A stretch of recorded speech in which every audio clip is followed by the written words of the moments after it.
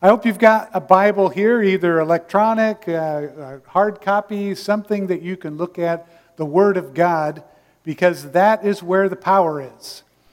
And so I encourage you to open up this morning to 2 Timothy chapter 2, and we're going to look at just 3 small verses. 2 Timothy chapter 2, verses 20 to 22. Let me read that. Now, in a great house there are not only vessels of gold and silver, but also of wood and clay, some for honorable use, some for dishonorable. Therefore, if anyone cleanses himself from what is dishonorable, he will be a vessel for honorable use, set apart as holy, useful to the master of the house, ready for every good work. So, flee youthful passions and pursue righteousness, faith, love, and peace, along with those who call on the Lord from a pure heart. Let's pray this morning. Heavenly Father, I pray today that you would use your word to come into our hearts and affect us in a way that causes us to want to walk more closely with you. I pray that you would expose us to those thoughts that you desire for us to see from your word, that will change us in a way and mold us in a way to make us better vessels for you today. I pray that you'd keep me from error and that you'd use the words of my mouth to present your word in a way that glorifies you. In Jesus' name, amen. I want to speak to you today about 4 great things that Paul shares with us in these 3 verses. And he starts right off at the beginning. He says, now in a great house. In this passage, Paul is talking about the house that God is building. The church, those who follow and love the Lord Jesus Christ, God is building into a great house. Now, what makes a house great? Perhaps you've had an opportunity to go to a great house. And for those of you that are U of M fans, we're not talking about the big house. We're not talking about that. But a large mansion. Perhaps you've been able to go into a large mansion and you find yourself saying, ooh, or wow, that's beautiful. What makes a house great?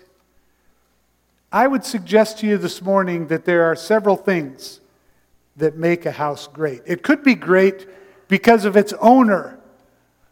The person who owns the house might be powerful and influential. Well, the house of God, the owner is the God of the universe, the creator of all things, who with the word of his mouth spoke it all into existence. That makes a great house because it's a great owner. A house could be great because of its designer. It could be a house that has such unique architectural design that we would say, that's a great house. Well, think about the design that went into the house of God. God saw from eternity past a blueprint, a design. And that design included needing to come up with a way for you and me to be reconciled to him because he knew that we would sin in the garden. Max Lucado has said that as Adam and Eve fell into sin, the shadow of the cross was on the horizon.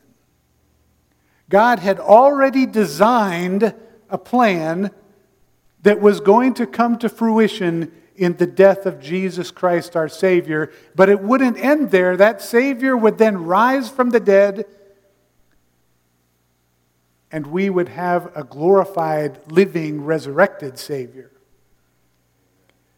The house of God is great because of the architect who designed it.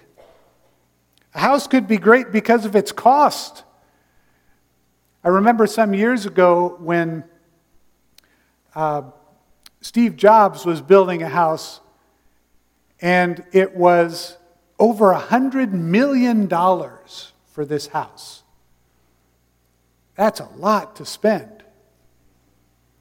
what was the cost for the house that God is building?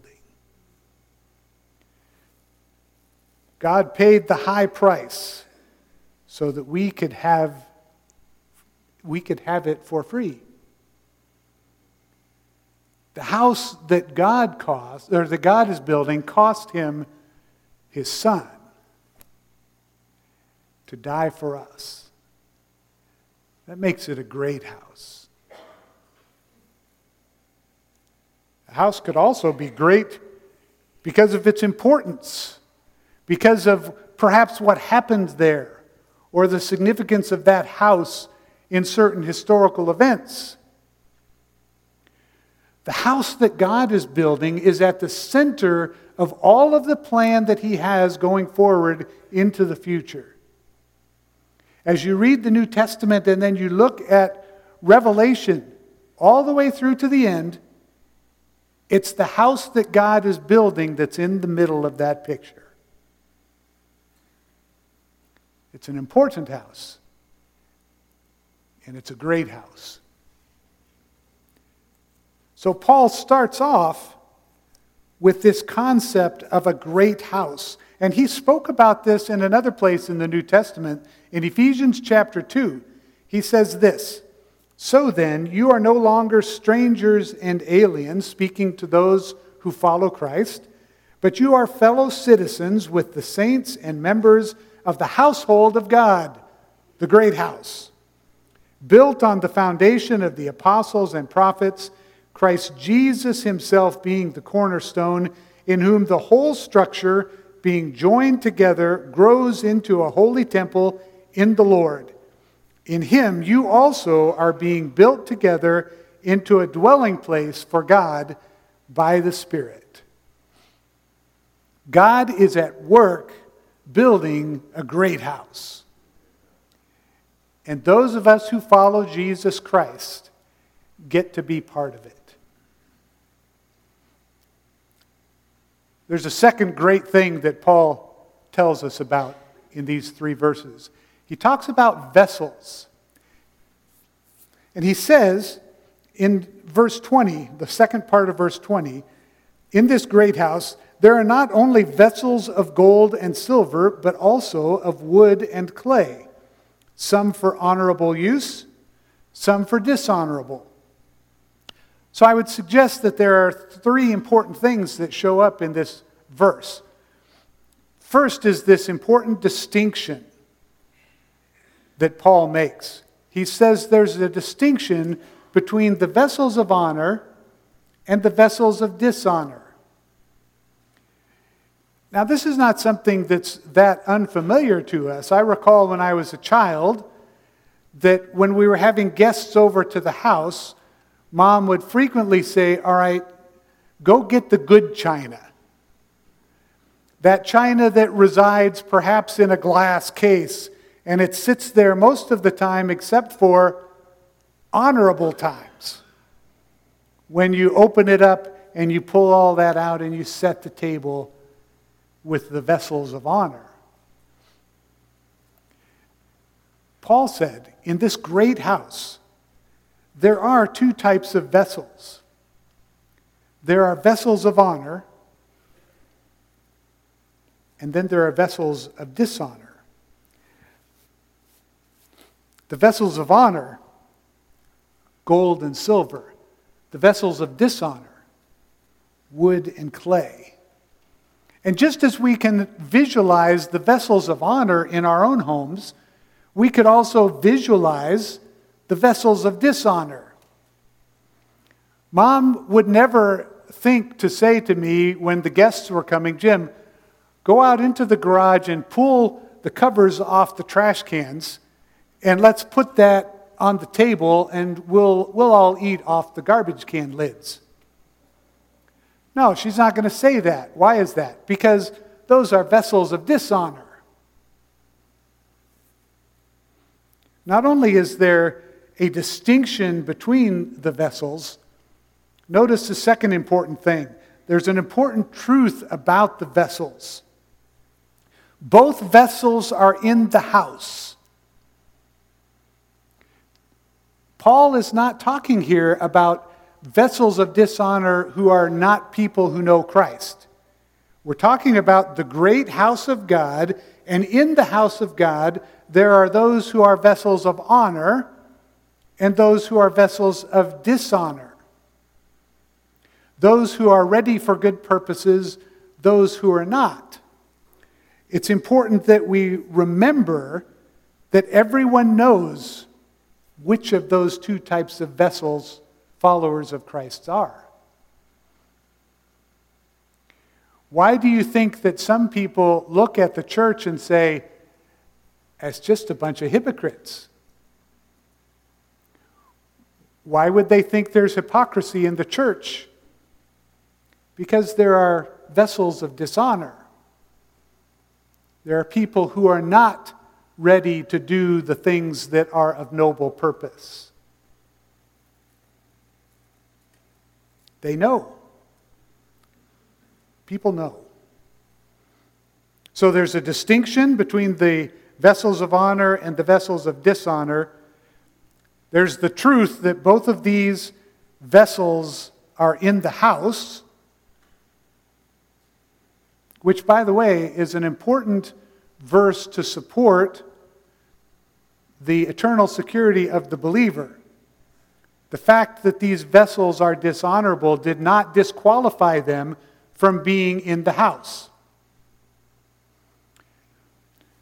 Is anybody else suffering from allergies during this time of the year?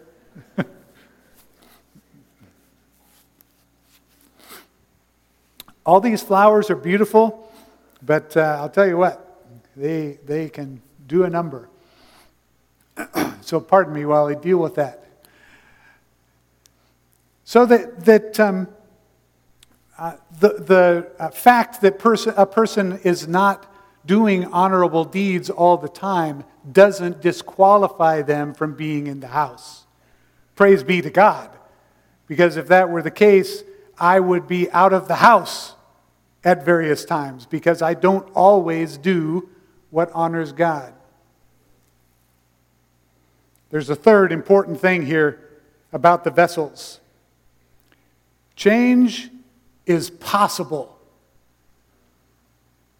You don't have to remain a vessel of dishonor. Look what Paul says in verse 21. Therefore, if anyone cleanses himself from what is dishonorable, he will be a vessel for honorable use, set apart as holy, useful to the master of the house, ready for every good work. There has to be change in two different ways. Notice that there's a change in composition, because Paul's not saying that simply by cleaning up the clay or the wood vessel, it becomes honorable. No, it has to change from being clay and wood to being silver and gold. So part one of the change has to be done by God. God has to do a work in our hearts to get us to desire to be changed. It's not enough just to clean up. God has to change the composition. Romans chapter 12 and verse 2, Paul says, "Do not be conformed to this world." He's talking to believers now. "But be transformed by the renewal of your mind." So the renewing of our mind is something that can have to happen after we know the Lord Jesus as our personal Savior. Paul said, don't let, as a Christian, the world shape you into its mold, but instead start thinking God thoughts, renewing your mind, that by testing you may discern what is the will of God, what is good and acceptable and perfect. Friends, part of the change that's required after we know the Lord Jesus as our Savior to become the godly servants of God that He desires us to be, only He can do. So we need to be asking God to work in our lives in a way that's molding us into the image that He wants of us. Ephesians chapter 5, Paul says, be imitators of God. Be shaped and molded to look more and more Christ-like. So to become the vessel of honor requires that change in composition. But it also requires a change in purpose. So the vessels were carrying one kind of thing. They were used for one kind of thing. Now they're going to be used for a different type of thing, a change of purpose. Paul says to make that happen is part B of the cleansing. He says, cleanse yourselves. Friends, you and I are responsible to make sure that our lives are swept clean of the crud that builds up in them.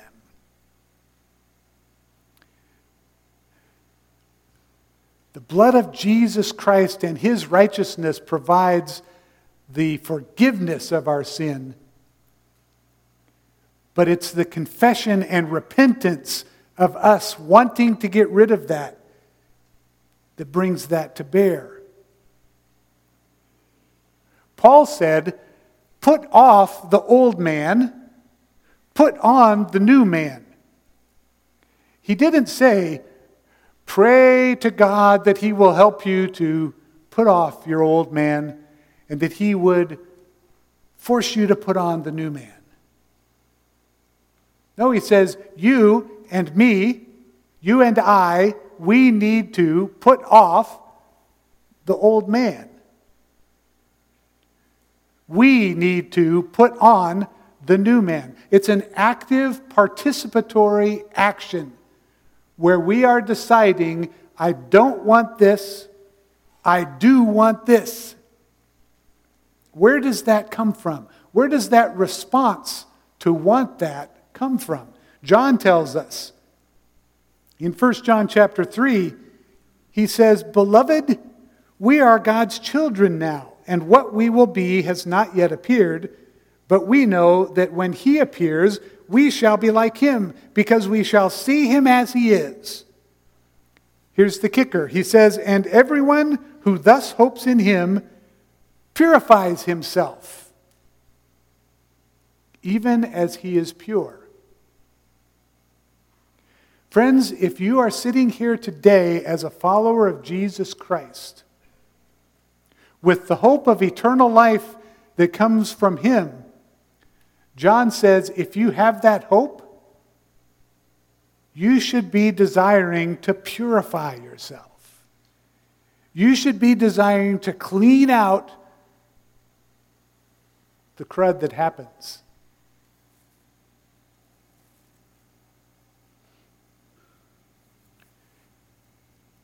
So there are great vessels that are in the great house.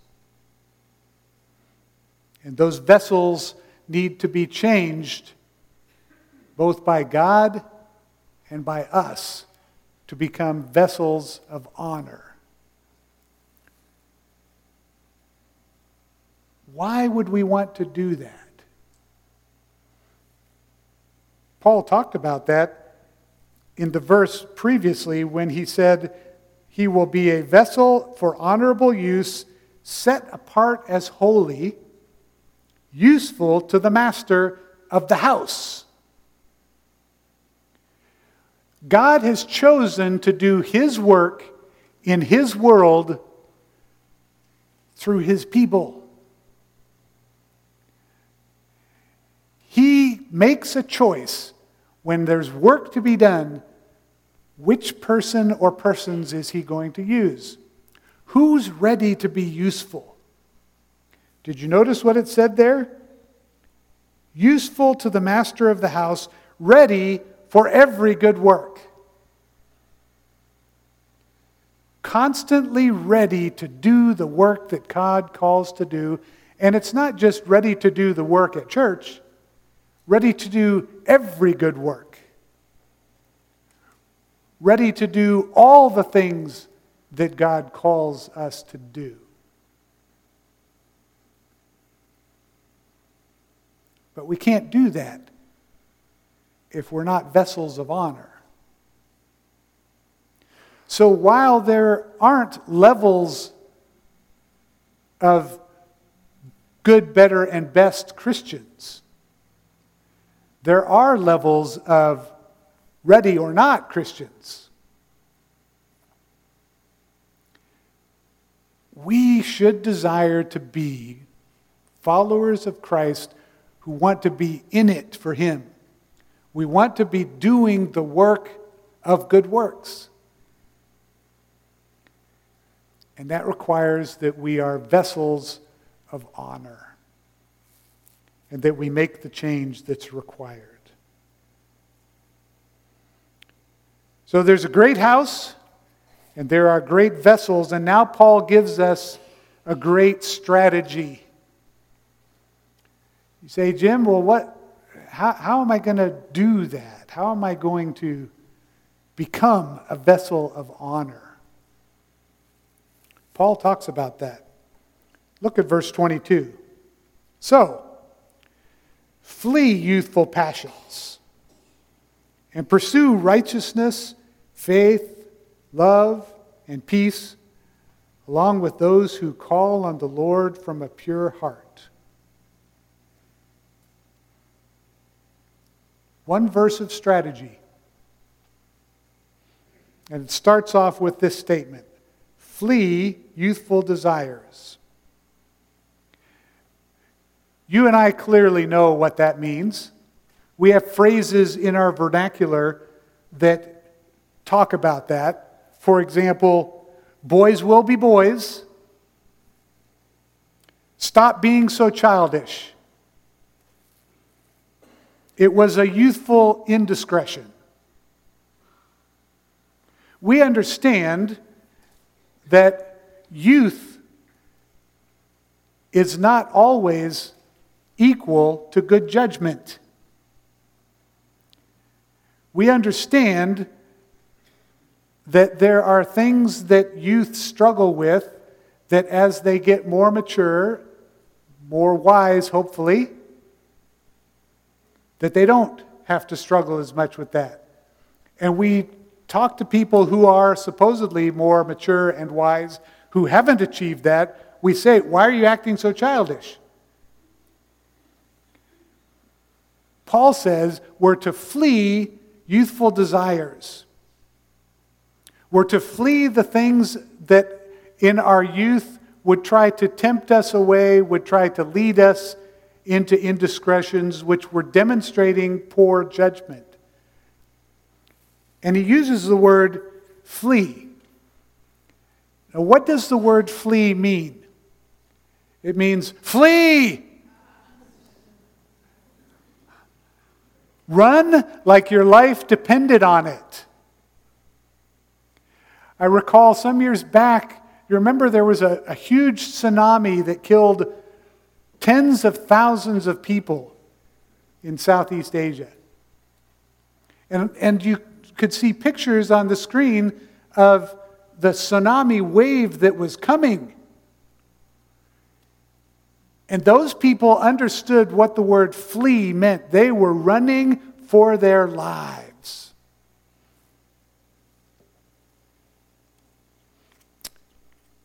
Sometimes we don't do that with sin. We don't run from it as if our life depended on it.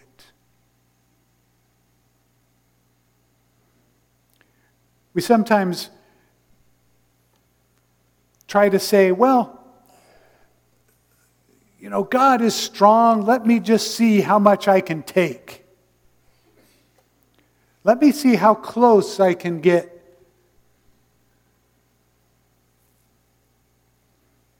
I'm reminded of when I was a teenager and I was at a campfire. And I sat on the log, as you always do at the campfire, and the fire was burning and the person was giving the devotional.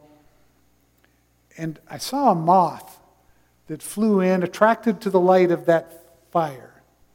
And it was flitting around and flying around the fire and the flames and just all over the place around that fire, until at one point a flame shot up and caught it. And it spiraled down into the embers, and it was gone. Sometimes that's what we do with sin. We figure out how we can flit around and kind of have one foot in, one foot out, and we're kind of involved and not really, and we're saying we love Jesus, but then we're doing this, and the flame's coming.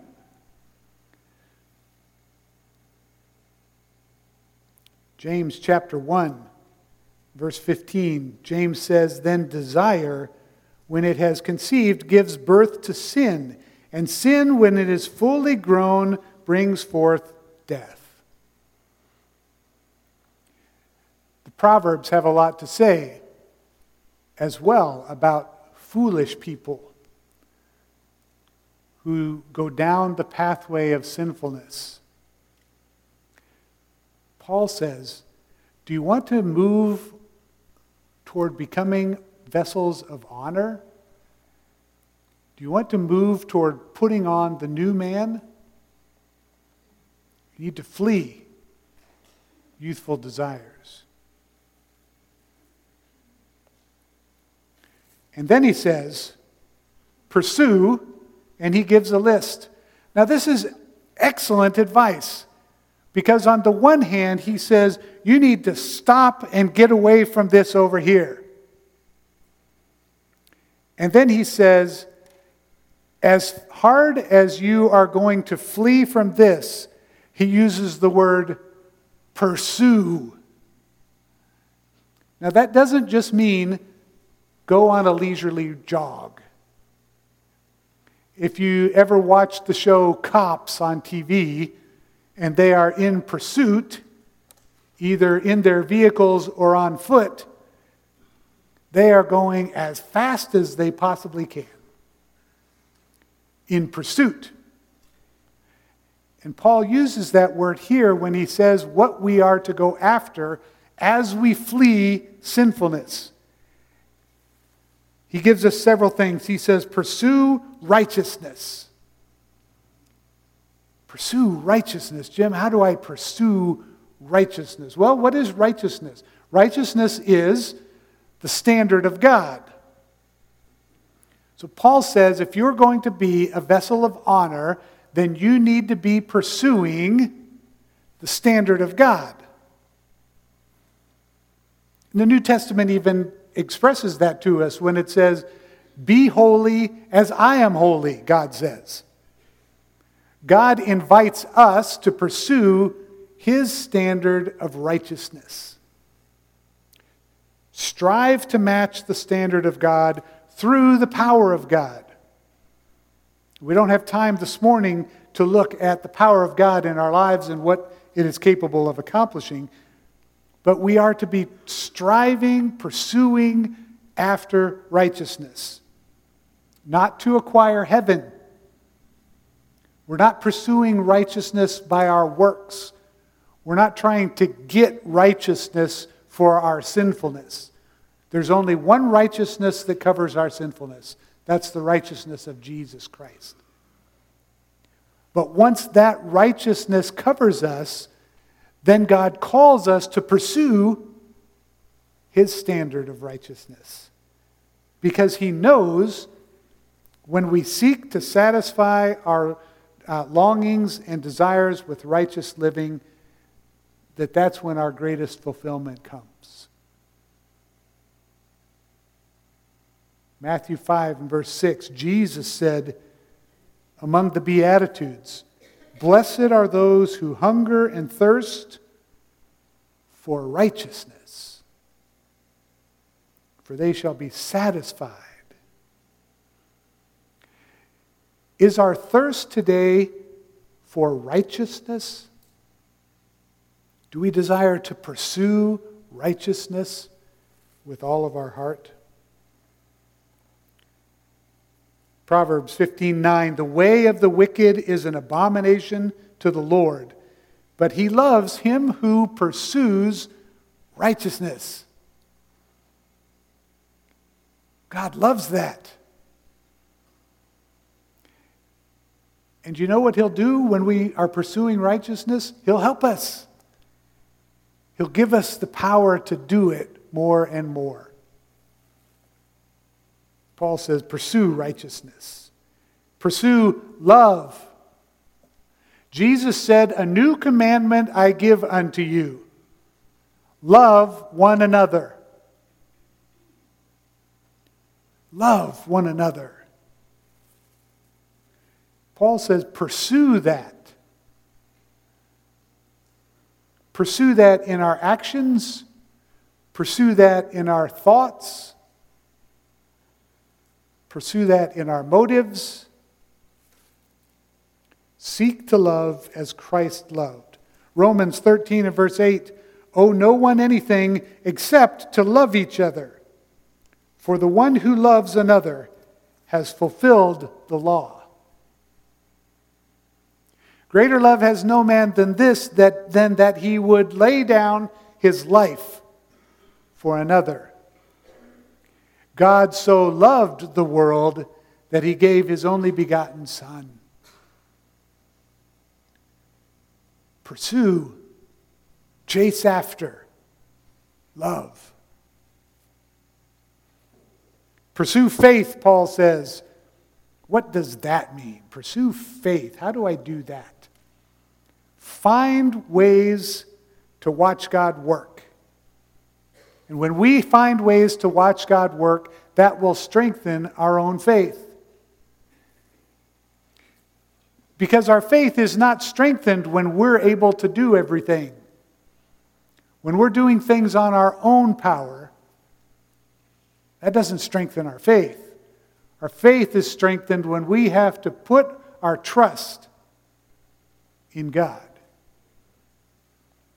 And then he strengthens our faith to know that that trust is not ill-placed. Romans chapter 4, Paul said, no unbelief made Abraham waver concerning the promise of God, but he grew strong in his faith as he gave glory to God, fully convinced that God was able to do what he had promised. What is that verse talking about? It's talking about the fact that Abraham had been told that he was going to have a son, and he was well past the age of bearing children. He had faith, and he stretched his faith and trusted God, and he pursued faith. And Paul says one more thing. Pursue peace. Boy, doesn't our world need peace today?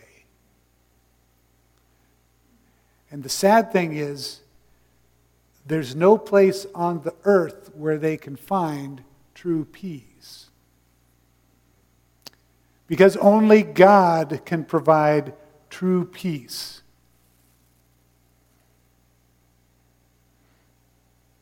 And if you think about a war and there are shells going both directions and there are guns and there's all this racket and then there's a ceasefire and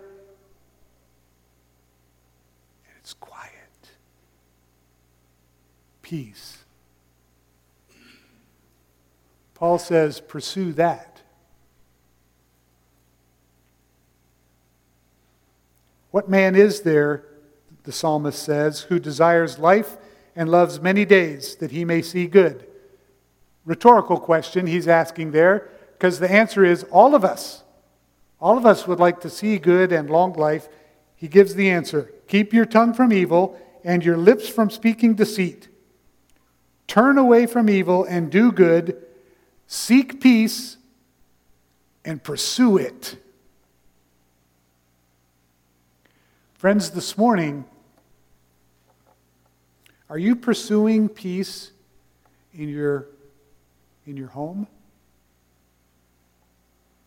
Is your home a peaceful place? Are you pursuing peace in your place of work? Are you pursuing peace in your church? Paul says if you're going to be vessels of honor, you need to pursue peace. Jesus said in John 14, "Peace I leave with you, my peace I give to you. Not as the world gives do I give to you." We're supposed to be different when it comes to peace. We should be examples of what peace looks like because that's what Jesus implanted in us. Peace. Pursue those things. And here's the last one, very briefly. Number 4, great thing from these verses. We saw the great house, we saw the great vessels, we saw a great strategy, and right at the end of verse 22, Paul says, "Pursue all these things along with those who call on the Lord from a pure heart." There's a great congregation. There are people who have said, "Lord, I want to be a vessel of honor. Cleanse me and make me usable for your glory." All of those who call on the Lord from a pure heart, all of those that have cleansed themselves by the power of God to become vessels of honor, Paul says, pursue with all of them these things. We're not alone in our pursuit. We don't have to do it by ourselves. But there's a choice. There's a choice to join the group or not to join.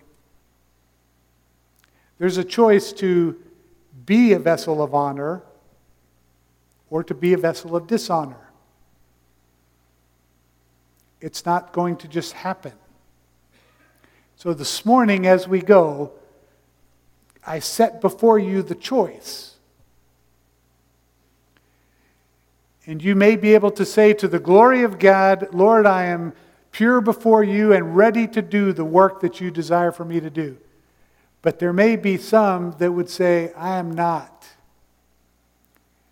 And if that's the case, you have a choice. You can say, "I'm going to continue to be this way," or "I'm going to strive to purify myself and to become a vessel of honor." What choice will you make today?